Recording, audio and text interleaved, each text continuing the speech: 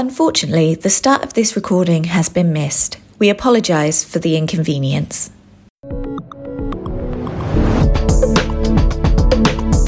This is a Woodside Church podcast. Crucifixion, shedding of blood, things like this sounds repulsive, tasteless, mythical and fictional. It doesn't sound attractive and doesn't grab much attention. 2,000 years from the actual event, the cross to many has become a theological term, or more often, a piece of jewelry. A 2015 survey conducted by the Church of England found that 22% of adults did not believe that Jesus was a real person. So, church, today's topic is very emotive, and the last thing I want to do is to stir up emotion. What I want to do is to take you through God's eternal plan and underpin your emotions and passions and everything that you do on knowledge, understanding, and truth. And we have to do this particularly for a younger generation, If we do not give them this foundation of truth, or rather, if we do not have this foundation of truth, then our faith is going to fall apart when we face trials and challenges of life. And what we are going to look at today is part of the mystery that was hidden in God for ages and now revealed after the death and resurrection of Jesus. So in my preach today, I'm going to answer 4 questions. And questions are important. Remember, I mentioned this time and time again. For any student, any person in this life, we have to ask questions of ourselves. We have to ask questions of others, not questioning them for the sake of questioning, but questioning to learn, to know, to dissect the subject that we are trying to understand or study. So the 4 questions that we're going to look at today are, what is the crucifixion all about? Was the crucifixion really necessary? What happened at the crucifixion? And finally, what did the crucifixion achieve? Now let's look at the first one. What is the crucifixion all about? That is the easiest one, okay? The crucifixion is all about the crucifixion and death of Jesus on a Roman cross in the early part of the 1st century. Now this is a historical fact based on both Christian and non-Christian writings dating back to the 1st century.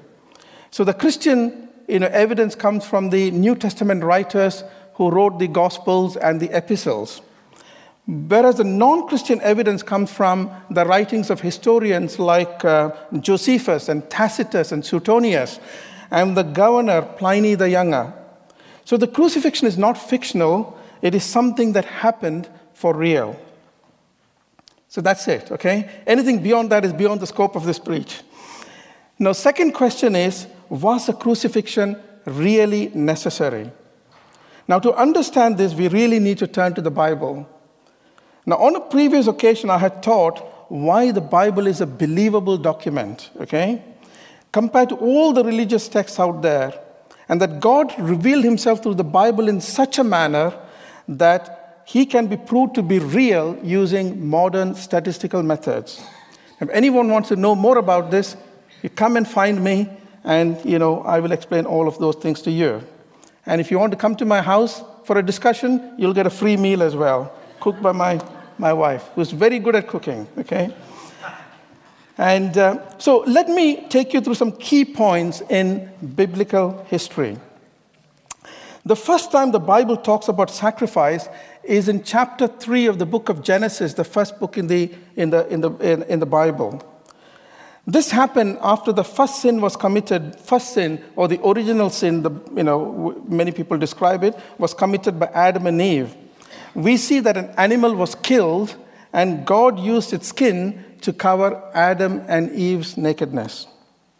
The second reference we find is in the Passover. We find that in the second book, in the book of Exodus, and Hudson spoke about it, quite extensively a few weeks ago.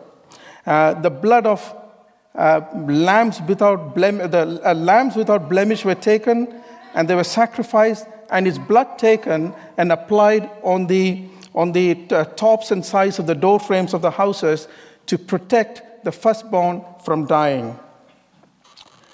The third one is actually taken from the third key reference is actually in the third book of the Bible, okay, the book of Leviticus, which is where the law was given.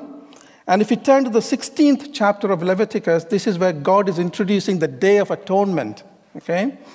And the Jews at present celebrate a watered-down version of the Day of Atonement, and they call it the Yom Kippur. Now, you may have heard of that.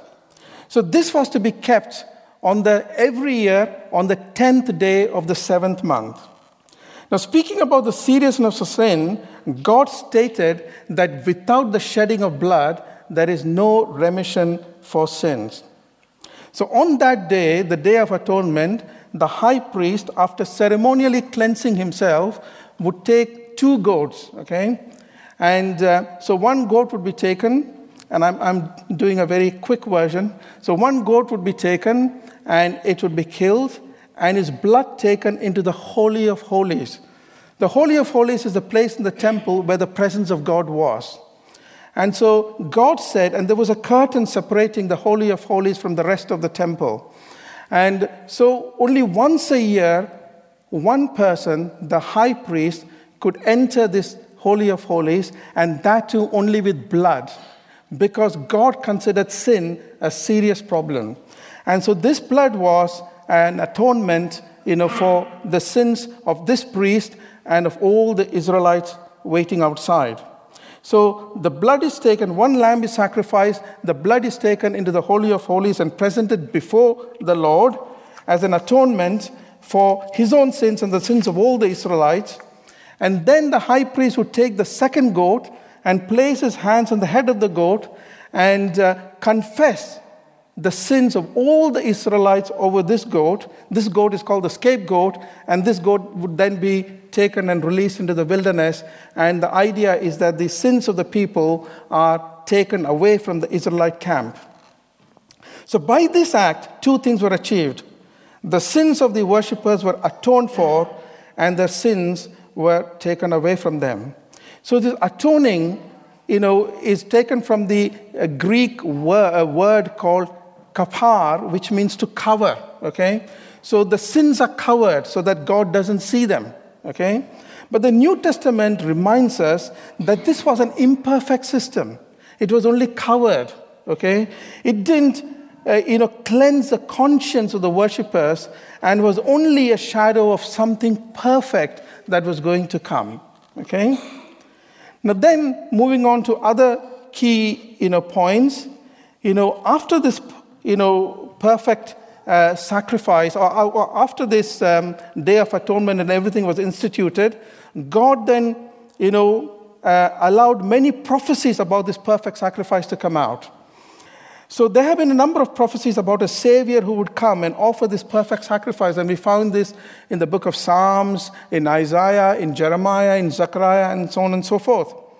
All these events show us that God had a plan of bringing this perfect sacrifice, and he gave us an indication of what was going to come.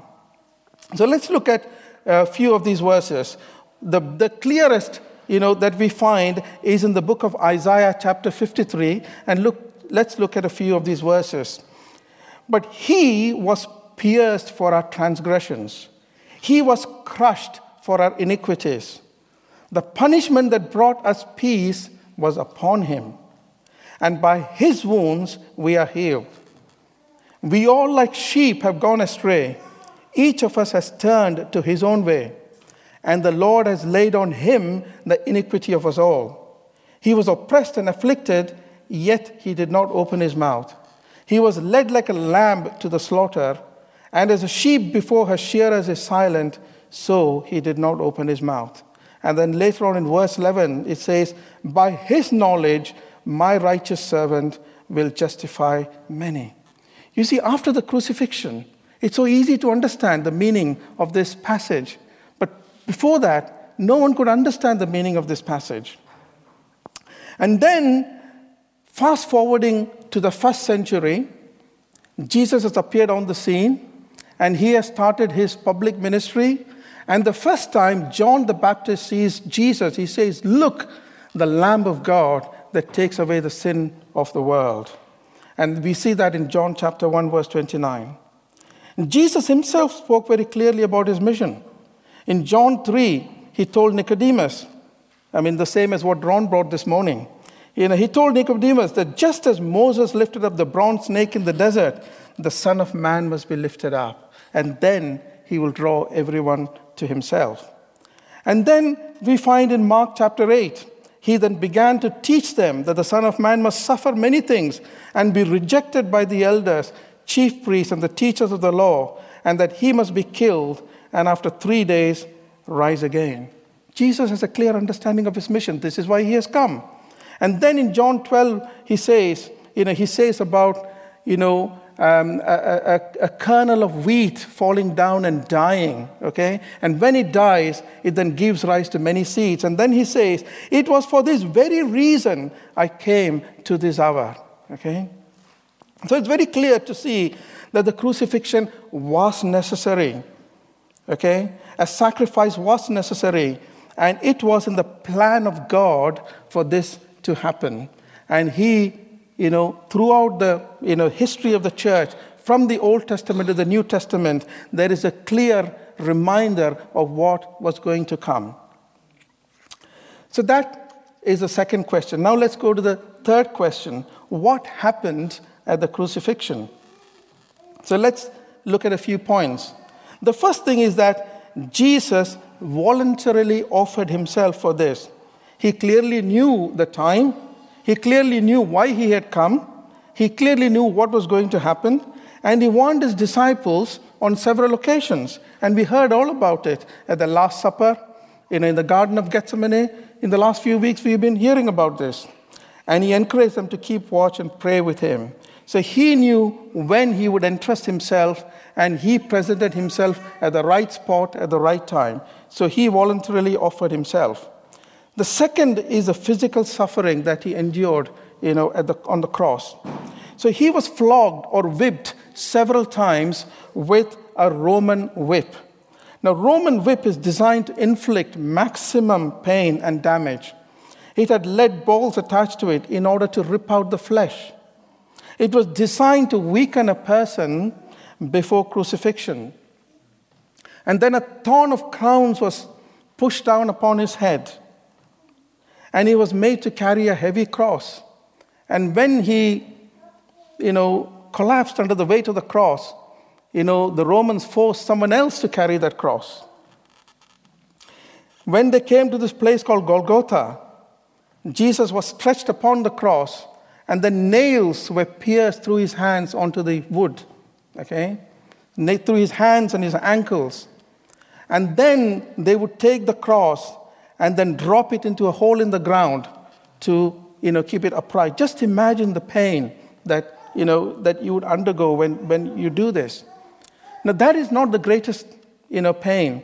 The greatest pain is when you take a breath in.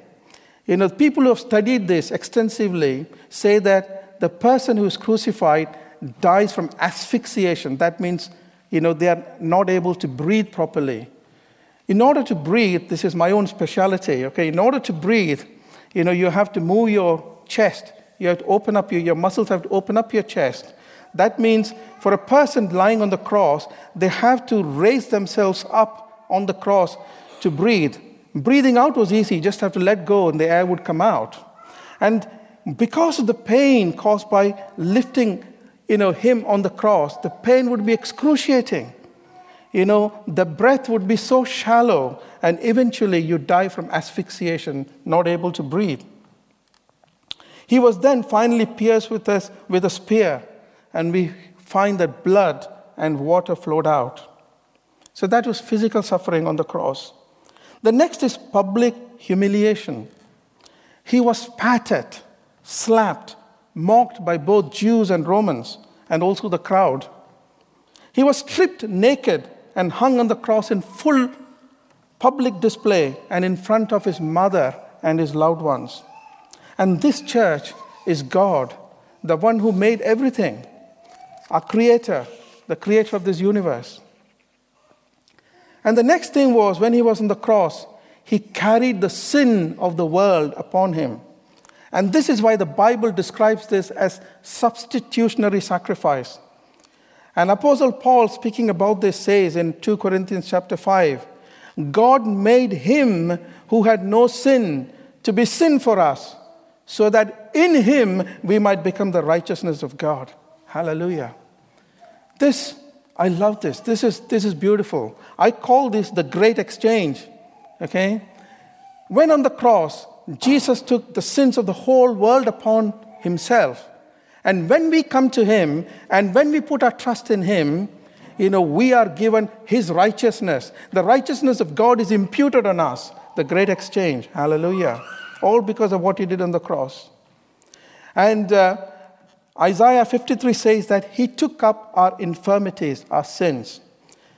Peter, speaking about this in 1 Peter, says, he himself bore our sins in his body on the tree. The next thing that happened on the cross when he was crucified was, and this was the most painful thing for him, was that he was separated from his Father. You see, until then, Jesus was always in fellowship with the Father and reminded his listeners repeatedly that he is one with his Father. But when he was on the cross, was carrying our sin upon his body, the Father separated himself from Jesus. And this is why Jesus cried out, my God, why have you forsaken me? Only one person in the Trinity of God could carry this sin, and Jesus had volunteered himself for this.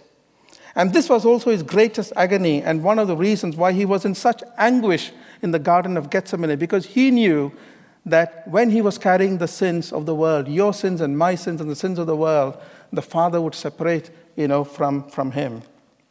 And finally, when he was on the cross, the full force of the wrath of God against the sin of mankind was unleashed on Jesus, and he bore it all himself. Church, the punishment that you and I should have received was poured down upon Jesus in full. He did not open his mouth, as we read in Isaiah 53. He did not open his mouth. He was silent. He bore the suffering of his soul with such dignity and composure for you and for me. The Old Testament writers writing about this write, he trod the winepress of God's wrath alone. He trod the winepress of God's wrath alone. There was no one to help him. He did what the two goats did on the Day of Atonement. He carried our sins upon him, and his blood, his innocent, sinless blood, was shed for the remission of our sins. He did not take this, as the New Testament writers write, he did not take it into a man-made sanctuary. He went with his blood into the presence of God in heaven. Hallelujah. Interceding for us. Hallelujah. And making atonement for sin, so that our sins will not only be covered, but it will be forgiven and forgotten once for all. Hallelujah. And this is what happened at the cross, my friends. So finally, what did the crucifixion achieve? In John chapter 19, we find Jesus said, it is finished. The Greek Bible uses the word tetelestai, which means paid in full. You see, in those days, when the traders used to do their trading, and when an invoice was settled, they would put the stamp, paid in full, tetelestai. Okay? That means everything is settled. And what Jesus was trying to say was, the price of atonement has been paid in full. The perfect sacrifice has been offered once and for all. There is no more any sacrifice left for the remission of sins. Secondly, he broke the power of the devil. He broke the power of sin and of death. In Hebrews chapter 2, the writer writes, since the children have flesh and blood, he too shared in their humanity, so that by his death he might destroy him who holds the power of death, that is the devil. And Apostle Paul, celebrating this fact, writes in 1 Corinthians 15, Where, O death, is your victory? Where, O death, is your sting? The power of death is gone. The power of sin is gone. Hallelujah. Symbolically, when Jesus died on the cross, many tombs burst open, and the bodies of many holy people who had died previously came back to life. And Jesus himself in Revelation 1:18 says, "And I hold the keys of death and Hades." I hold it. Hallelujah. And when he died on the cross, the curtain of the temple was torn into two. I reminded you previously, the curtain separated the worshippers from the presence of God in the Holy of Holies. When Jesus offered the perfect sacrifice on the cross, he was opening a new and living way for all of us to come into the presence of God. The splitting of the curtain into two was symbolic of this. By this act, God is saying, everyone is welcome into my presence. After the resurrection, Jesus commands disciples to go into all the world, starting from Jerusalem, Judea, Samaria, and to the ends of the world, and to extend this invitation to everyone. This, my church, is the gospel. This is the good news. God has provided the perfect sacrifice for everyone. If there is anyone listening to me today and you have not heard this message, I am inviting you to come and meet the Savior. The church is inviting you to come and meet the Savior and experience this salvation that God has prepared for all mankind. You are invited into his kingdom. He has opened the door for you to come. When the thief who was crucified along with Jesus said, "Jesus, remember me when you come into your kingdom," he said, "Today you will be with me in paradise." Hallelujah. Jesus died for the thief as well.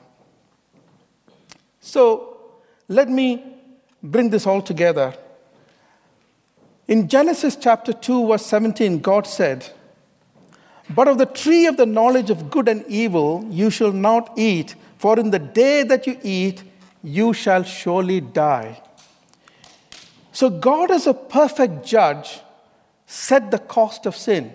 God is a perfect judge. He's perfect in love, but he's also perfect in justice. So God set the cost of sin. If you sin, you will die. You see, church, when you and I have sin, which we have the moment we are conceived in our mother's womb, you see, we don't become sinners by committing sin. We commit sin because we have this disease called sin. So we have this disease called sin the moment we are conceived in our mother's womb. And as soon as we are conceived, we are under this death penalty, which means we have to pay with our own life, and then nothing remains. So, church, we are helpless from the moment we are conceived. And it's only God who knows our helpless situation. And this is why Apostle Paul says in Romans chapter 5, "But God demonstrates his own love for us in this: while we were still sinners, Christ died for us." You see, my friends, God is a perfect judge. He's the one who demands this death penalty, but he is also the one who pays it on your behalf and my behalf and on behalf of everyone in this world. In order to represent us, he took up human form, had flesh and blood, and it is his sinless life that was worthy enough to make full payment for you and for me and for everyone else in this world.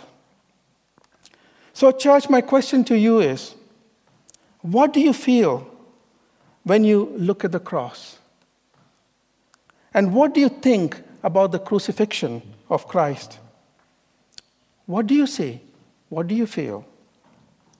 I see pure, unadulterated, sacrificial love. I see the highest expression of love. Jesus himself said, "God so loved the world that he gave his only Son, that whoever believes in him shall not perish, but have eternal life." He loved us so much, church, that he gave himself over fully to rescue us from the power of sin and death, and to make us his children, to make us his people. So how, church, would you respond to this love? He's asking us to be his ambassadors, his spokesperson to all around us, how would you respond, church? Could you or would you walk an extra mile with someone? Could you or would you say hello to someone or greet someone in the name of Jesus? Would you ask Jesus, Jesus, give me the passion that is in you. Give me the love that is in you. When I go out of my house and meet people on the street, give me the passion that is in you. Would you tell someone that Jesus loves you? Would you tell someone that Jesus died on the cross for you? Would you tell someone that you are welcome into the kingdom of God? Everything has been done for you. That is good news. Hallelujah. When everything within you says, I can't or I won't, I would tell you, church, look at the cross. See your Lord hung there for you and what he has done for you. Let your response be dictated by what he has done for you. Whatever you do, remember this one thing, that it was his sinless life that was worthy enough to make full payment for your sins, for my sins, and for everyone else's sin. Let us worship him.